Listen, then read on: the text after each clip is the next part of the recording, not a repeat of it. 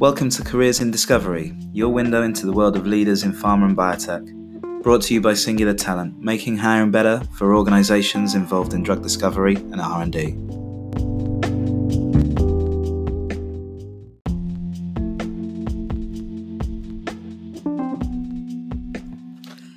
Emma Skeets is the CEO of Isageneca, a company producing synthetic antibodies for drug discovery programs which both reduce the use of animals in antibody generation and enable targeting, which has proved challenging to date.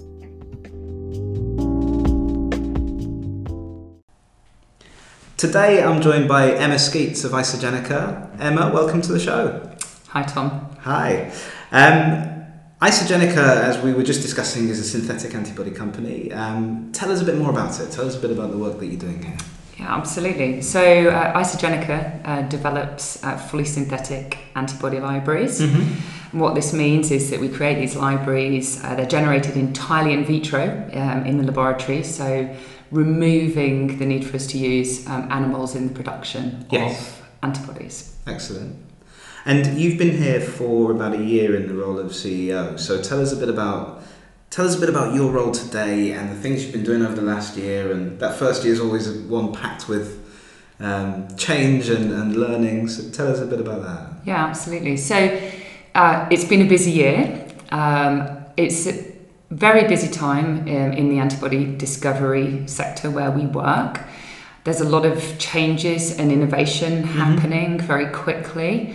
Antibodies are being used in a lot of different therapeutic drug formats, and that creates some interesting demands on the type of work and partnerships that we're getting into.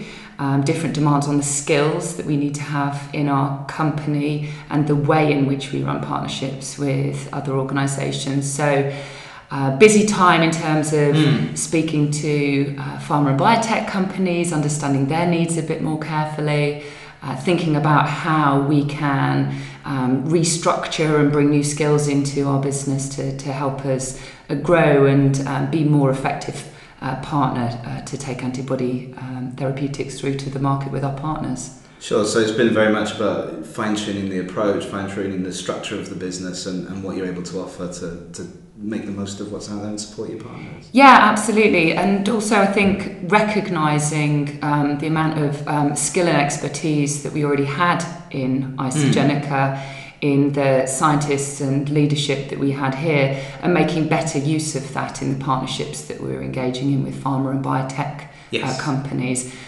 Really because we see that antibody discovery still remains a very complex and area of science, multi-step processes, some quite complex science involved, and partners in the market don't broadly always have all of that expertise, and so using more of the knowledge and expertise and facilities and technologies that we have to help our partners get to successful outcome and high quality antibodies that they can further develop is going to be an ever more important part of what we do here at Isageneca. Yes, and this concept of synthetic antibodies, you mentioned one of the benefits being that they can be created in vitro. What else does a synthetic antibody, I suppose, bring to the table? What's the advantage of that approach? Yeah, so the exciting opportunity that synthetic antibodies create is that we can really go beyond the capacity of natural antibodies.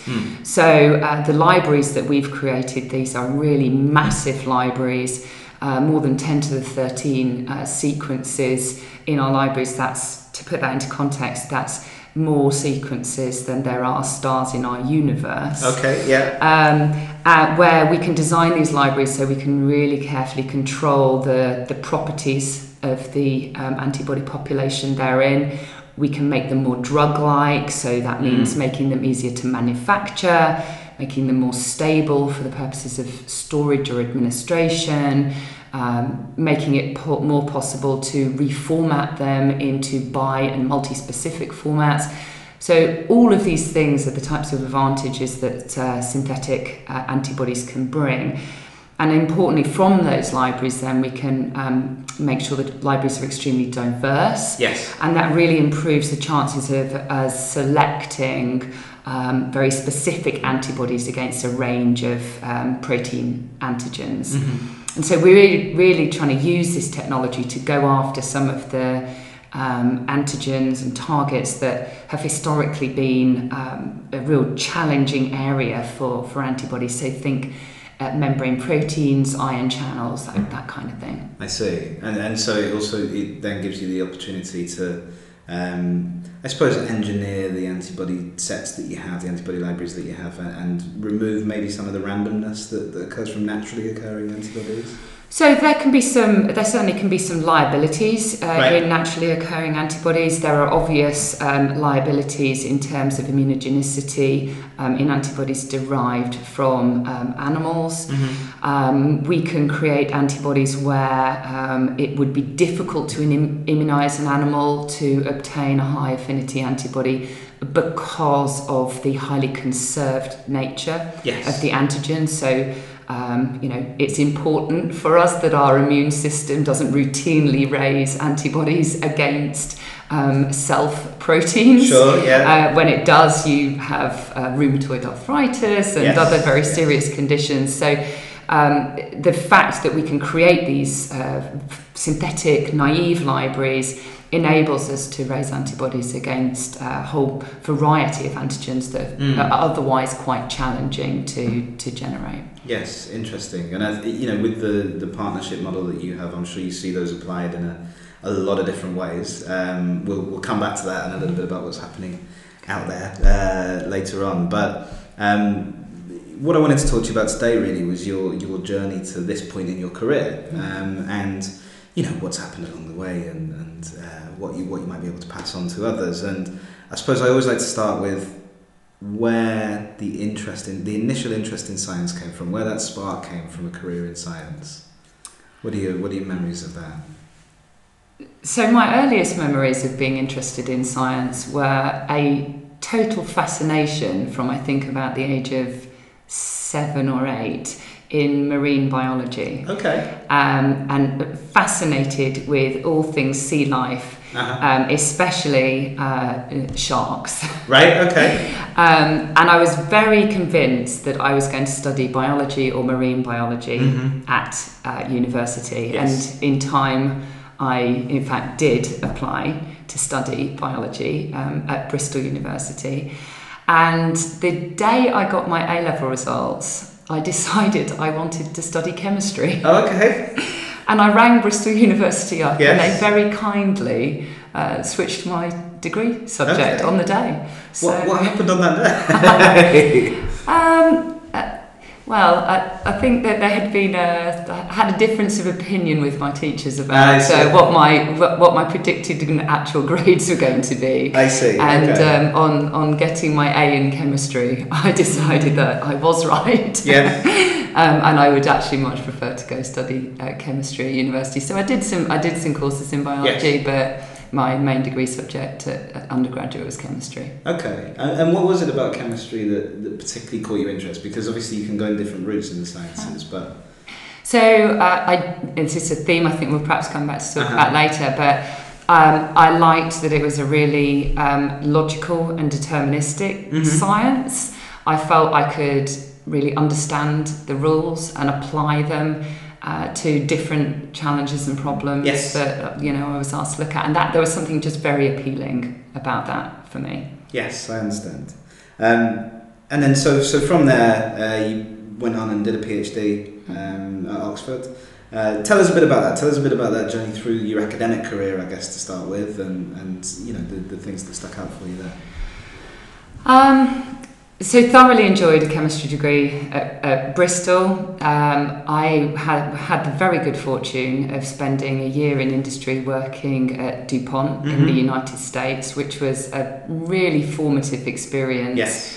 Fantastic group of scientists applying their knowledge and science to real world opportunities. So I worked in a group that covered everything from new technologies for textiles and manufacturing, all the way through to new OLED and polymer light emitting devices for TVs and flat screens and that kind of thing. So really interesting science. And I just knew from that experience that being in the applied sciences and being in industry was absolutely where I wanted to be.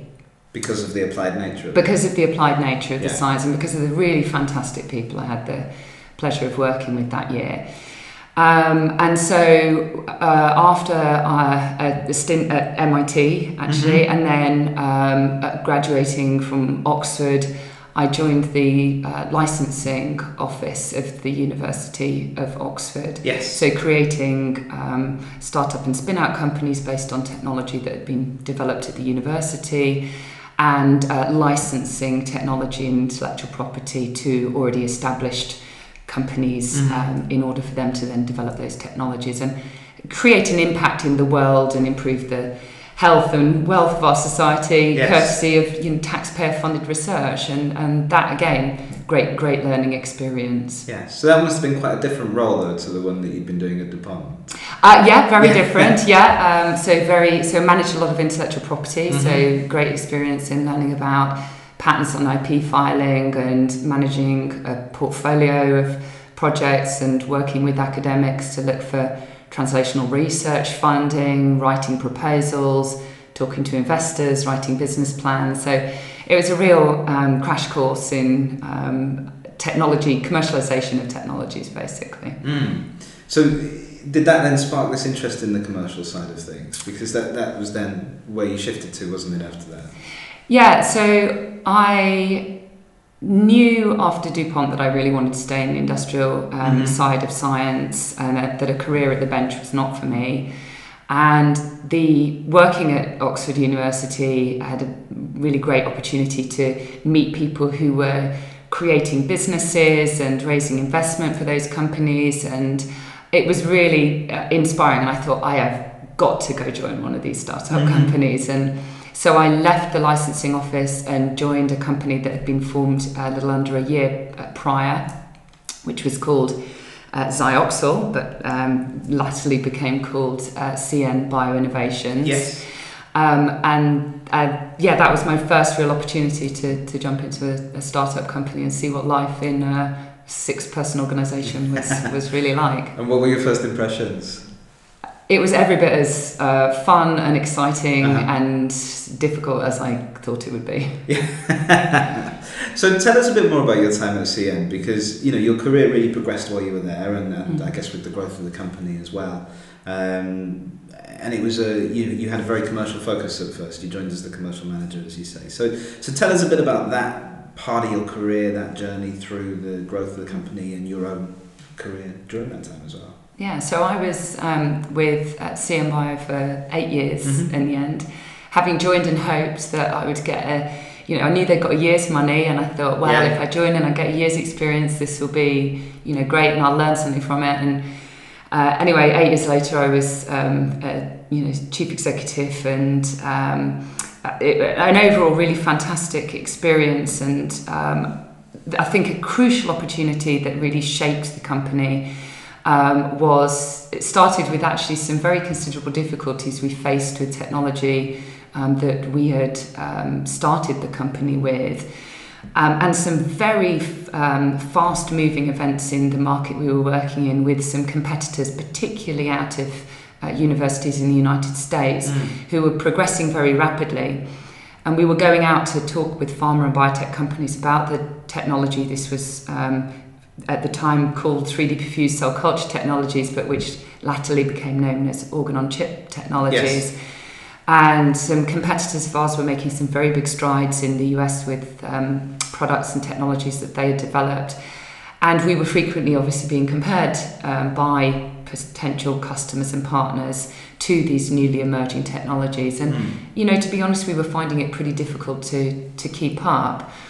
And myself and my colleague David Hughes, who's now chief executive at CN Bio, we were on a trip to the United States, and we had the good fortune of being introduced to a professor of bioengineering at MIT called Linda Griffith. And kind of the rest, as they say, is history. You know, we struck up a really fantastic working relationship with Linda and her team and several of her collaborators around the MIT bioengineering department. And out of that relationship, CN licensed IP from MIT that became the real cornerstone of the technology and products that CN Bio is now selling. And, and in the process, and very quickly after sort of starting that working relationship with Linda, a very important opportunity emerged in the form of the Defence Advanced Research Projects Agency, or DARPA, a part of the Department of Defense in the US, put out a request for proposals around building a human body on a chip. So 10 human organs interconnected on a chip where you could reproduce the pharmacokinetic and pharmacodynamic properties of therapeutics on a platform. And we applied to that RFP with Linda and her team. And only a matter of a few months later, we discovered that we'd been successful, and our consortium was awarded $26 million over a 5-year contract to build that technology. Yes, which is a big win. yeah, and I kind of, you know, at the start it was a little bit like standing in the foothills of the Himalayas. You know, there was a long road to travel and a lot of things about the path that we were going to have to take that we really, you know, we were going to have to learn about along the way. But absolutely fantastic experience in the outcome from that technology, and the fact that, you know, products that have emerged from the development of that program are now being sold routinely into pharma and biotech companies is, you know, just absolutely a great outcome for that collaboration and that process. Absolutely. And so you said as a company you had to learn a lot through delivering that technology, but of course your role changed a lot during that time as well, so I'm sure you had to learn a lot and take on new things and things like that. So I'm really interested in the things that were important development points for you, I suppose, and the things that you learned along that time with the company. Yeah, so yeah, you're right. When I joined the company, I was mostly involved in business development, and shortly after we won the DARPA contract, I became chief executive of CN Bio. I think the most important, the continuous thread for me was really understanding the market, knowing the customer, understanding the state of play in terms of the competitor landscape, and knowing how we were going to position ourselves as a company to be successful in that area. And I think that was true when I was doing business development, and it was just as true as I became chief executive, of keeping my finger on the pulse of what was happening in the market, and understanding what that meant from a strategic point of view, how we could best use our resources and our efforts to have an impact for our company and create value and create products that were valuable for the, you know, customers we were working with. Knowing the market was the most important thing that I did, I think. So understanding what the dynamics of the market are, but also what you bring to it that's unique, and being able to package that to communicate to people, essentially. Exactly. Okay. Yeah. And so that brings you to today, or a few years later brought you to today and to Isageneca. And I'm interested in that evolution, I suppose, from spending that year out at the pond or finishing your PhD or around that time, to going and working for a part of the university, which was probably quite different culturally, through your time at CN and to today. There must have been things that stick in your mind as very important, or things that you've really learned along the way, or that are key, I guess, pieces of learning that you've gathered along the way. I've not put that very well, but hopefully you understand what I mean. If there was a few things that you'd point to around that, what would they be?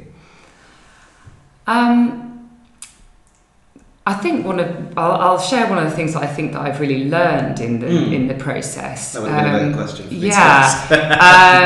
I think that in the world we live in today, where, you know, everybody's lives and what they're doing in their careers and so forth is all very visible on social media and on the internet. There is this impression that successful people and successful companies only are ever on this kind of upward trajectory, and everything looks very kind of seamless, and they're very successful because of some factor that you maybe can't put your finger on, but and I think that the reality, what I've learned through my career is that building a company or having a impactful, meaningful career, it's just really hard sometimes, And when the going gets tough, it doesn't mean that you're doing something wrong.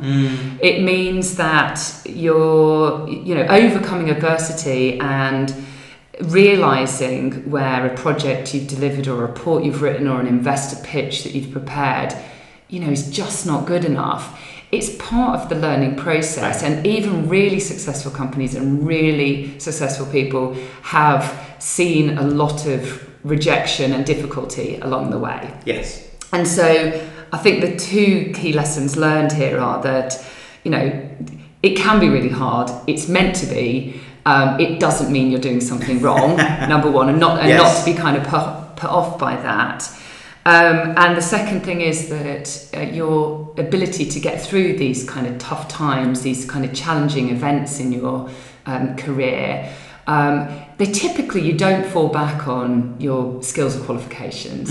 The things that really help you get through are your resilience, the amount of grit and ambition that you're willing to bring to overcome these challenges, and teamworking. Yes. And so, I really think that I've tried to spend later in my career much more time cultivating those aspects of myself and the team that I build around myself, because it is going to be hard sometimes, and they're the characteristics that you're going to rely on to get you through those times. So interesting, because I know that the 17-year-old version of me would have absolutely said that it was about my fabulous A-level results and that I was going to get a first at university and go and study at the world's leading universities. When the chips are down, it's these other skills that are going to get you through. Yeah, and that point around teamworking, I think, is a really interesting one, and it's one that we hear a lot in these interviews, that I think particularly for scientists or for people in any sort of profession where intense focus is a core part of it, it can be difficult sometimes to look up and to see what's around you, and also I think to understand the value that the environment you're in has. And I think one of the common comments that we get is when people were early in their career, they didn't think much about the culture or the environment or the team or that kind of thing, and that became more important as time went on. But that's been your experience as well. Oh, definitely. And I spend a lot more of my time now than I did or even really had opportunity to earlier in my career, making sure that the people within our organisation, our investors, our board members, but also partners that we're working with or would like to work with, really understand what we're trying to do as an organisation, the values we bring to the work we're doing, and so how we expect to work with other parties in developing programs. It's just a much bigger part of what I do, attracting and retaining talent. All of these things are just a much bigger feature of my role now than ever. No, of course. And doing a degree and PhD in chemistry, and then the work you did at DuPont, you touched on there was lots of different applications of the chemistry you were doing there. And I know that the groups at Oxford that commercialise technology, they work in lots of different areas. Why this sector for you? Why drug discovery, the biomedical sector, the biotech sector for you? So I think you can probably take a look on my LinkedIn page, but I'm really passionate about the way that new technologies are really helping to rapidly advance improvements in healthcare. And I'm interested, I mean, obviously we're very therapeutically focused, Sure. but it's been really interesting to look across the whole spectrum of diagnostics and public health and, the way that machine learning is being applied to do more accurate and earlier diagnosis of certain conditions and the huge impact that this is having. So that's one of the things that really appeals to me about the pharma biotech sector. Yeah, and talk a bit more about that, if you will, around the position that Isageneca has, and I suppose similar to CN Bioinnovations as well, as a partner to these companies, means that you must see lots of different discovery programs, approaches, targets, all these kinds of things. What are the things that really excite you? What are the things you see out there that are really innovative? We have a single domain VHH library. These very small format antibodies that are really ideally suited to going after, to being included as a component in more complex therapies. So, for instance, antibody drug conjugates, so attaching a chemical payload onto an antibody, or being formatted into things like cell therapies, where the single domain antibody is effectively used as to home the cell to a target tissue, say a tumour antigen or something. So we're seeing a lot of those kind of complex therapy opportunities coming through, and having a lot of discussions and opportunities to apply the single domain library for some of those very cutting edge areas. And in the cell therapy area in particular, the UK has a lot of great strengths, and there's been a lot of investment from the government and through Innovate into things like the cell therapy catapult. So there's a real strength in depth, and that works really nicely for us here at Isageneca. More broadly, I'm really interested in the approaches that people are taking to better understand biology. Okay. And because one of the things that we're interested in is being able to make antibodies the sort of modality of choice against a much wider range of targets. So we spoke earlier about membrane proteins and ion channels, which historically haven't been a really happy hunting ground for antibody drug discovery. Very limited number of examples of therapies that are currently being evaluated in the clinic against those types of antigens. So it's important for us as a company to have opportunities to exploit our libraries and our technologies against some of these interesting and challenging targets. As more of the technologies and capabilities and understanding around some of these targets comes to the fore. I think the third area I'm really interested in is how, I spoke earlier about how I really, the deterministic nature of chemistry and the logic of it. Yes. More deterministic sciences like chemistry and physics. The neat thing is that cause and effect is much better understood. Right, yeah. And frankly, in biology and drug discovery, if we understood cause and effect better than we do, we'd be better capable of understanding and predicting the progression of disease, or how effective a particular treatment or mechanism of action might be in halting or reversing a disease. So I'm really interested in how there is much more application of, say, engineering, math, systems biology to help us understand these targets, but also, as I touched on earlier, sort of machine learning, deep learning, AI type approaches to help us. Because frankly, there are a lot of diseases today that are not effectively treated because we actually don't understand the biology very well, and knowing that better, and that's obviously the important work that is being done at a lot of universities, but also in industry. The better we understand biology, the more that we can apply the tools that Isageneca and others have and bring them to bear. And those technologies like machine learning and AI, they're, I suppose, inherently they're probably better suited to understand these more complex diseases, right? These systems biology-based diseases and these things that aren't necessarily straightforward in their mechanisms or straightforward in their nature. Yeah, exactly that.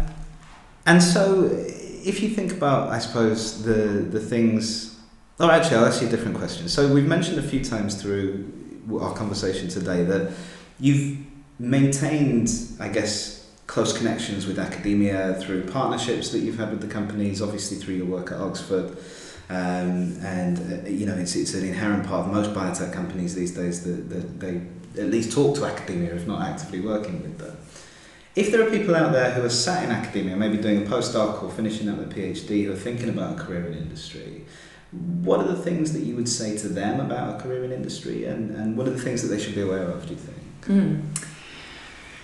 So I think that there are many more opportunities for graduate students, especially while studying for a PhD, but also it's true at undergraduate level as well, to get experience and to find out more about what a career in industry looks like before making that decision, making that commitment.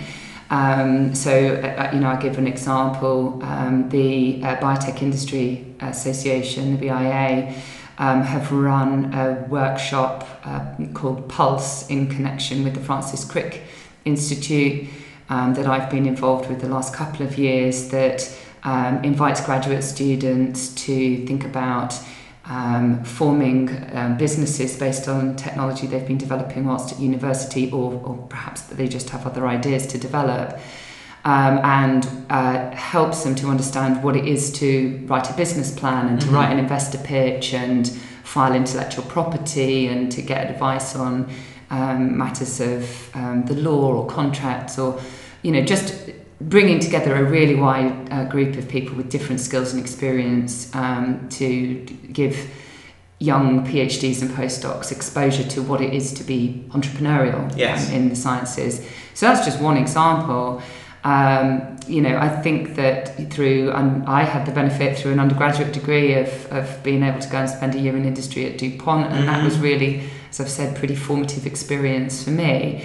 There are especially around the biotech hubs around the Golden Triangle here in the UK, in Oxford, Cambridge and London, but it's also true at other leading universities. I've seen some of the stuff that they do at Strathclyde University, for instance, north of the border. That there are opportunities for graduates to attend networking events. My key piece of advice is get out and talk to people. You can just learn so much more quickly by going and talking to people. And in our industry and in the sciences, people are really generous with their time. And so always happy to answer questions of enthusiastic young people who are keen to take a career in the sciences. So just get out and talk to people. And if people are interested in that commercial career path, so I'm guessing, correct me if I'm wrong, that before you got into the role in tech transfer at Oxford, had you had any formal commercial training? Had you done any? No, okay. How did you learn that? Where did you pick up that knowledge and that expertise?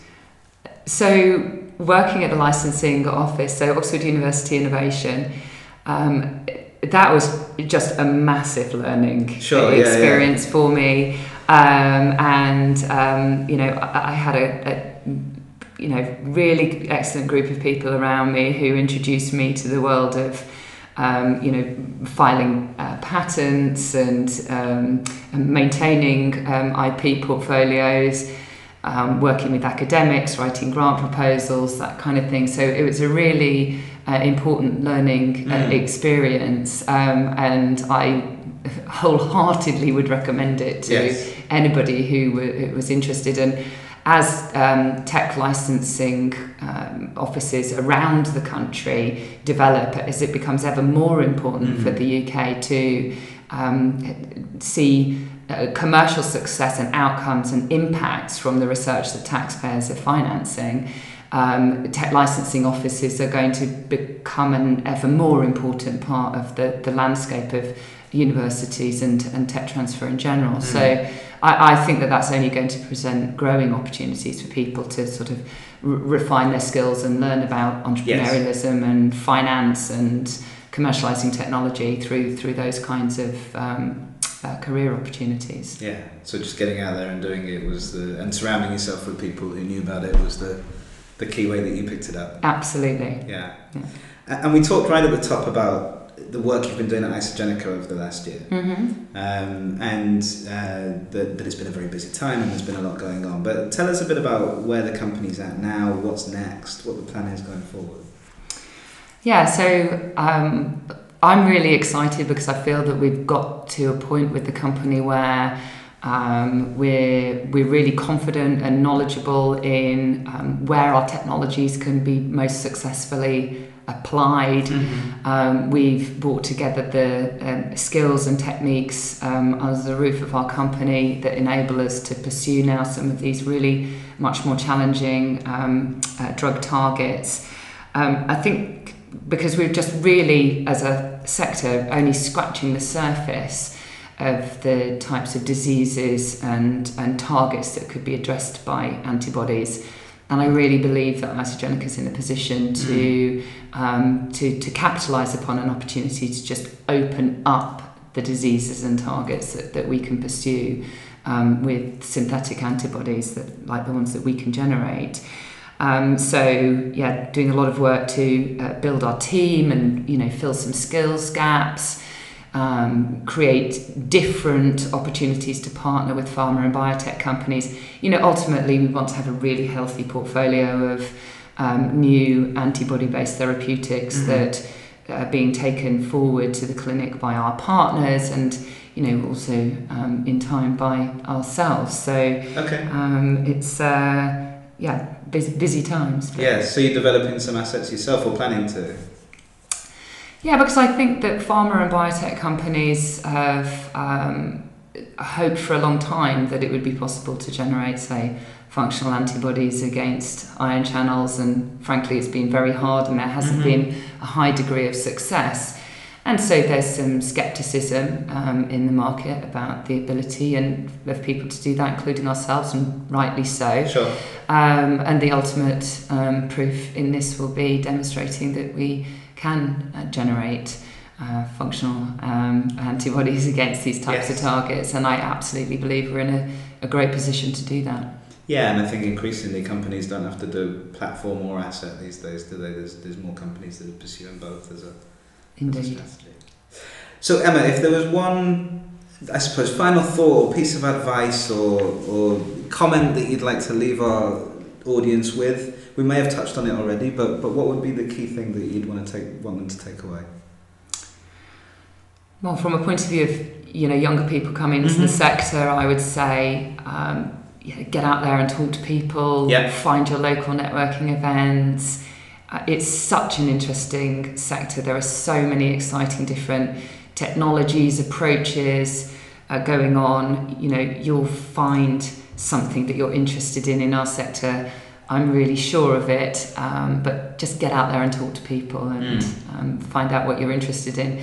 Because I think people that are successful, and I think that companies that are successful, they're passionate about what they do, and it's really obvious when you talk to people who are passionate about what they do. Yes.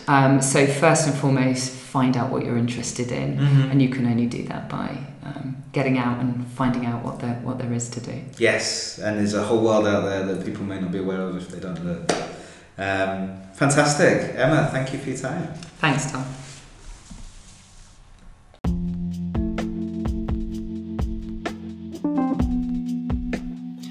Thanks for joining us on Careers in Discovery, and don't forget to subscribe for more insight into the world of drug discovery and R&D. Do take a look at our sponsors, Singular Talent, and their mission to make hiring better for companies and individuals in drug discovery and R&D. You can find them at www.singulartalent.io. See you next time.